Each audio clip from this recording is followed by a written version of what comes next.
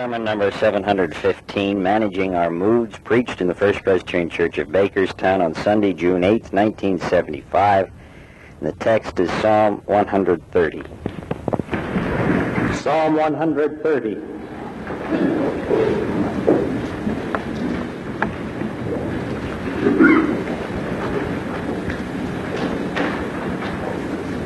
Out of the depths I cry to thee, O Lord. Lord, hear my voice. Let thy ears be attentive to the voice of my supplications. If thou, O Lord, shouldest mark iniquities, Lord, who could stand? But there is forgiveness with thee, that thou mayest be feared. I wait for the Lord. My soul waits, and in his word I hope. My soul waits for the Lord more than watchmen for the morning. More than watchmen for the morning. O Israel, hope in the Lord. For with the Lord there is steadfast love, and with him is plenteous redemption. And he will redeem Israel from all his iniquities.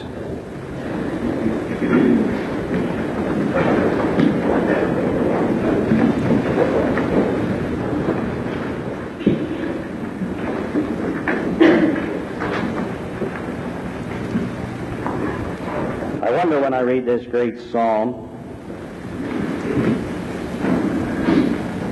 whether the writer knew what was troubling him when he said, "Out of the depths have I cried unto thee, O Lord."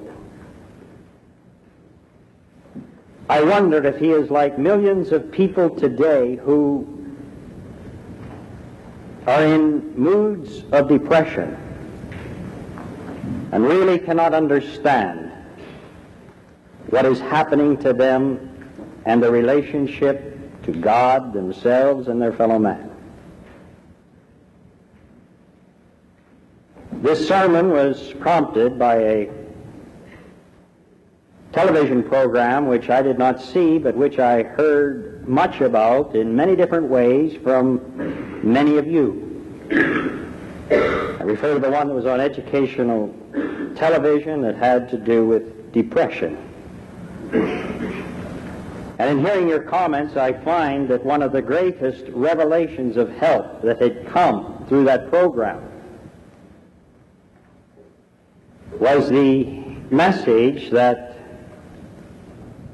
to be in a mood of depression is absolutely normal and natural for a human being.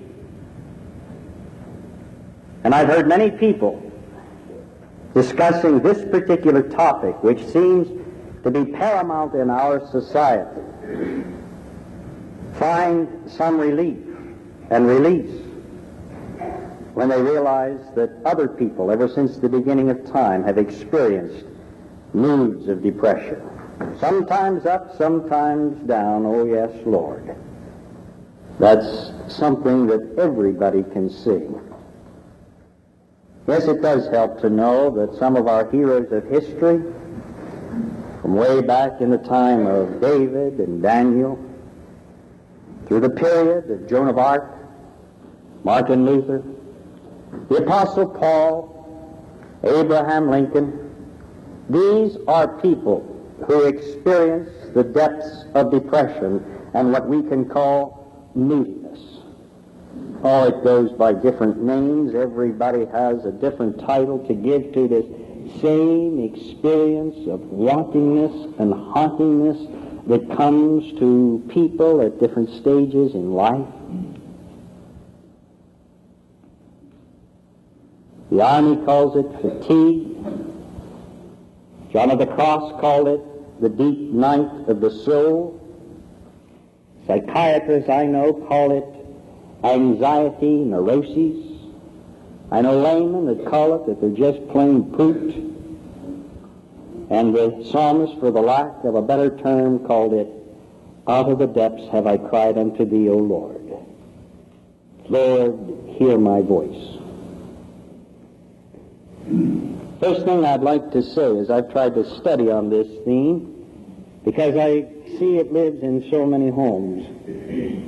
And as I gathered information from different sources, all of which I hope are biblical, I have found that one of the things that the world needs in assurance today is that depression is real, it happens, and it happens to everyone.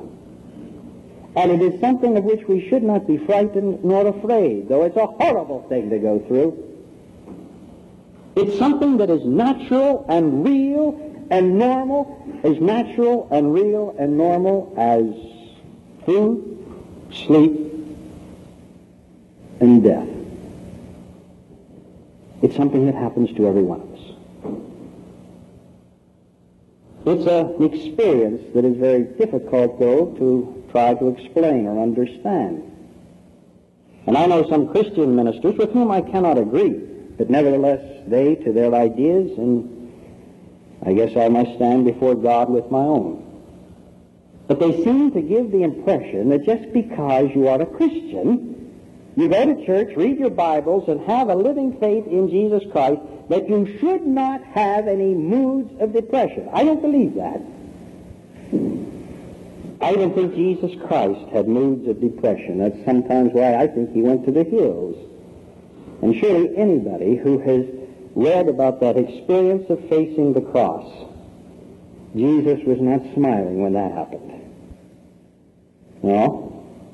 I think even those of us who are in Christ, we are not immune to moods of depression. And I don't think the Christian gospel guarantees anyone, the privilege of being excused from this particular natural and normal phenomenon that happens in everyone's life. But, don't end there. I do think the gospel of Jesus Christ, that gospel does give us the ability not to avoid, but how to accept and overcome this emotional depression that comes. We have the answer. We can't avoid the problem, but thank God we have the victory in the answer through Jesus Christ. And I think that's what we need to be saying to the people who are experiencing these things today and who feel the world is coming to an end because of what's happening in their mood swing. Therefore, today I would like to be able to try and give you some helpful hints that I have found through the Scriptures, through experience, through going through depression. It comes even to preachers, you know. And pass these on with the hope that maybe they can help us in trying to become the master of our moods. Because that's basically what Scripture tells us. Our moods can either master us or we master them. We become people who either manage them or we are at the mercy of them. And here I think there's some helpful phrases that I hope you can write down in the memory of your, or the hatband of your memory, which have been helpful to me. One, and this experience comes upon you, and it can come at any time to any person, and it comes for different reasons, but it comes. First of all, take time. Take time. Take time to analyze what is happening in your particular experience. Analyze the situation, because you see there is always some reason why it is that we are down. This is why we have also the upswing mood of being joyous and happy. What is the reason for that particular experience? And you'll find that there can be many, many reasons. Physical sickness, operation, prolonged time in bereavement, change of life, tension, pressure, not a proper diet, maybe we're not sleeping on the right type of a mattress. There are many, many different things that can cause people to go into a downswing. I believe it was sin that made this particular psalmist say, "Out of the depths do I cry unto thee, O Lord." Some people I find get into this because of what I call ethical decision-making. They seem to find that when they want to do one thing but know that they should do something else, the only thing that happens is that they end up in a lousy mood. You know the type of experience.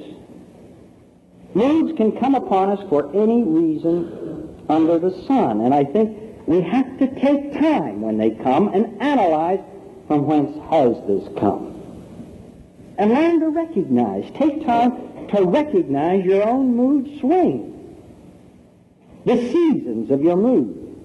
It's the writer of Ecclesiastes, that preacher, who says, "To everything there is a season, a time to be born and a time to die." And if you read a little bit further, it says, "A time to break down and a time to build up." Recognize and identify these mood swings. And how surprising if you kept a graph, and I don't suggest it because that's concentrating too much upon the depression, but if you could keep a graph, you would find that they do come and go in and out of season. Recognize this so that the mood does not jump upon you as a surprise when you had a warning it's happened before. And after you take time to analyze and recognize, then realize. Realize that no mood needs to be permanent. And no mood will be permanent. Oh, it will seem like an eternity when you're in it, but it won't last forever. No mood need be fatal. And no mood that will come to you is new. Every mood that you and I are experiencing today in this sanctuary has been felt by somebody before. And here's a point I want you to underline. When you're in these moods, please remember, you're not losing your faith. God is not forsaking you, and you're not losing your mind. In the counseling room, as we see people, we find that that's the thing that seems to be paramount in the person who's experiencing a mood. He really believes he's becoming insane. That's not true. Realize, after recognizing and analyzing, this too shall pass. This too shall pass. Take time. Take time. You're in the mood, you might as well enjoy it. Get some benefit from it. Take time and let it work for the good. Secondly, talk it through. Talk it through, not with everybody. We get into a little bit of trouble sometimes when we talk about our inmost feelings and our moods with the wrong people.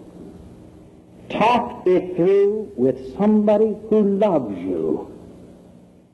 Somebody who loves you. It could be a mate, a father, a mother, sister, a brother, a minister, a friend. For God. Somebody who loves you. That's who you talk it through with. Someone has said about a woman, she doesn't need a doctor as much as she needs an audience. And I think that's true with all of us. All of us. There used to be a song at the end of what Archie Bunker would call WW1, World War I. Pack up your troubles in your old kit bag and smile, smile, smile. That's the worst thing you could do with a mood. You pack that down in the depths of your subconscious, and it may never get out. And you may find yourself doing all sorts of crazy things because of that particular deep, deep feeling. Talk it through. Talk it through with somebody who loves you. And here let me give a word of advice to those of you to whom someone will come to talk through his particular mood. They can become pests. They can. Don't let them become that. They'll become a worry. You'll say, well, what am I going to say? If you don't know what to say, and here let me say, don't shortchange your own sound judgment, which God blesses, your good common sense. If you feel you have an answer, share it. But if you don't have an answer, don't hesitate just to listen. Just to listen. I'm surprised the number of people who are helped just by having the opportunity to express their feelings. And remember, when somebody comes to you, he may be or she may be coming because they believe in you. And they believe that you love them and that you care about them. So be kind and love them. Talk it through. Talk it through with somebody who loves you. Think some thoughts. Think some thoughts. Some thoughts about the glory, the majesty, the power, the greatness, the goodness of God. A person gets into depression, gets down, I find, for one of three reasons. It's because he is thinking too much, recalling some past experience, thinking too much about some experience in the present that he is encountering, or he's thinking too much, anticipating some experience that he thinks is going to happen. And when the mind thinks too much on recalling the past, some present experience, or anticipating some future tragedy, it affects the rest of the psyche, and we become emotionally upset and down in the dumps. We're in that deep depression. And what we need to do at that time is, to borrow a phrase from this scientific age, we need to reprogram the memory bank.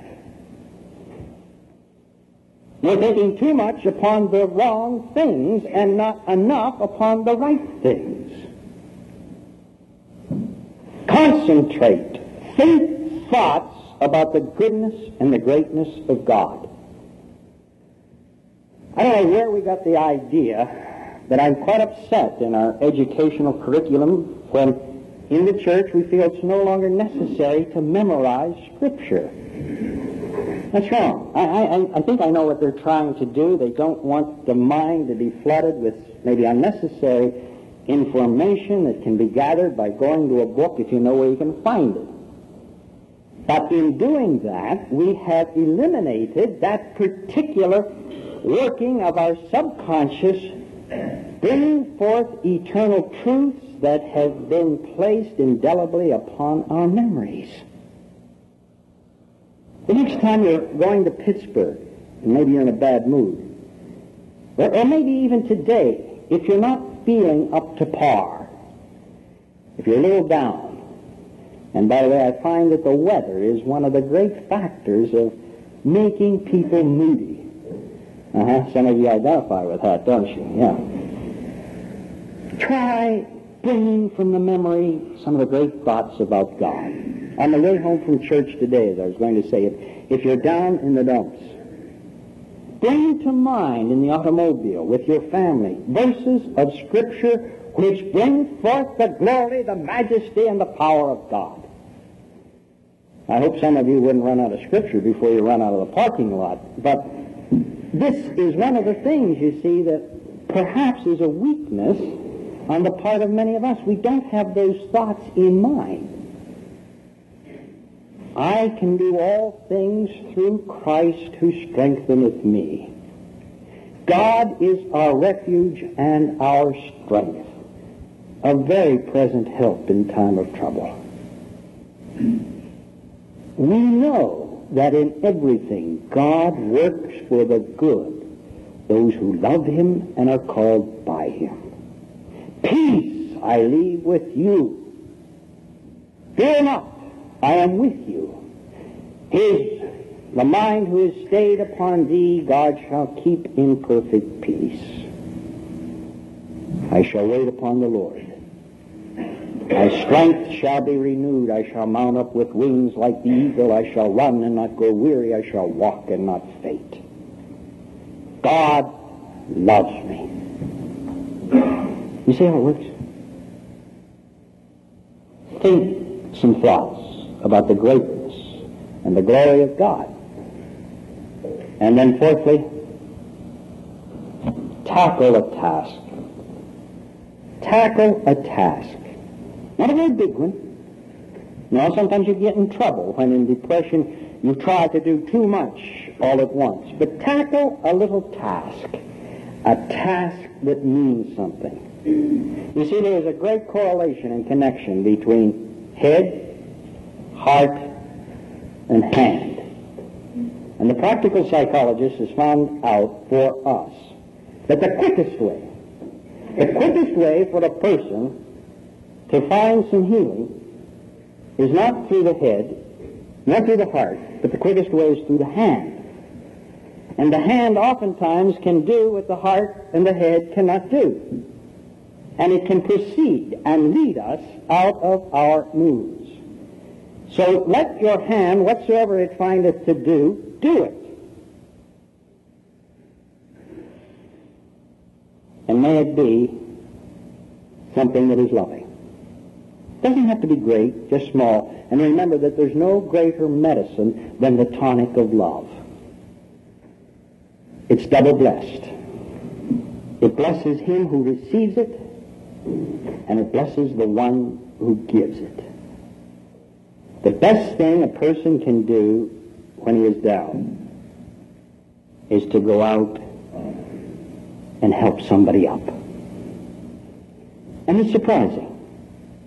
When you help somebody up, it's the greatest thing you can do to help yourself up. You see, but we don't operate that way. When we're feeling down and ugly and are miserable, we want other people to do things for us. And we get upset when other people don't do anything for us. And really, instead of being lifted up, we're just pushed down all the more. It doesn't work that way. When you want somebody to do something for you, that is the time I think God's calling you to do something for somebody else. And the greatest help you can have is not when somebody does something for you, but when you do something for somebody else. That's the way your help in managing moods. Take some time, talk it through, think some thoughts, tackle a task. Most of us, we want to tackle a thought, an ugly thought, and we want to think about the task. Think the thought, tackle the task. In closing, I'd like to read to you something that I, in my study, found. It comes from a book, A Few Buttons Missing, by Dr. James Tucker Fisher, who was a pioneer in psychiatry. He studied under Sigmund Freud, and for half a century specialized in the field of psychosomatic medicine. And he writes, I dreamed of writing a handbook that would be simple, practical, easy to understand, and easy to follow. It would tell people how to live, what thoughts and attitudes and philosophies to cultivate, and what pitfalls to avoid in seeking mental health. I attended every symposium it was possible to attend, and I took notes on the wise words of my teachers and of my colleagues who were leaders in their field. And then by accident I discovered that such a work had already been completed. For a specific illustration, I believe that the following to be true. If you were to take the sum total of all the authoritative articles ever written by the most qualified of psychologists and psychiatrists on the subject of mental hygiene, If you were to combine them and refine them and cleave out the excess verbiage, and if you were to take the whole of the meat and none of the parsley, and if you were to have these unadulterated bits of pure scientific knowledge concisely expressed by the most capable of living poets, you would have an awkward and incomplete summation of the Sermon on the Mount.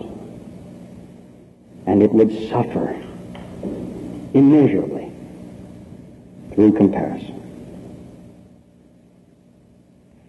God be with us all, no matter what mood we are in today. And thanks be to God, who can give us the power to become managers of whatever mood we have. Amen, and God bless. Father, we're very grateful on this dark day to have the word of life. We feel your presence here today. Help us to learn from you. And now may the grace of our Lord Jesus Christ, the love of God, the communion of his Holy Spirit be and abide with you all now and forevermore.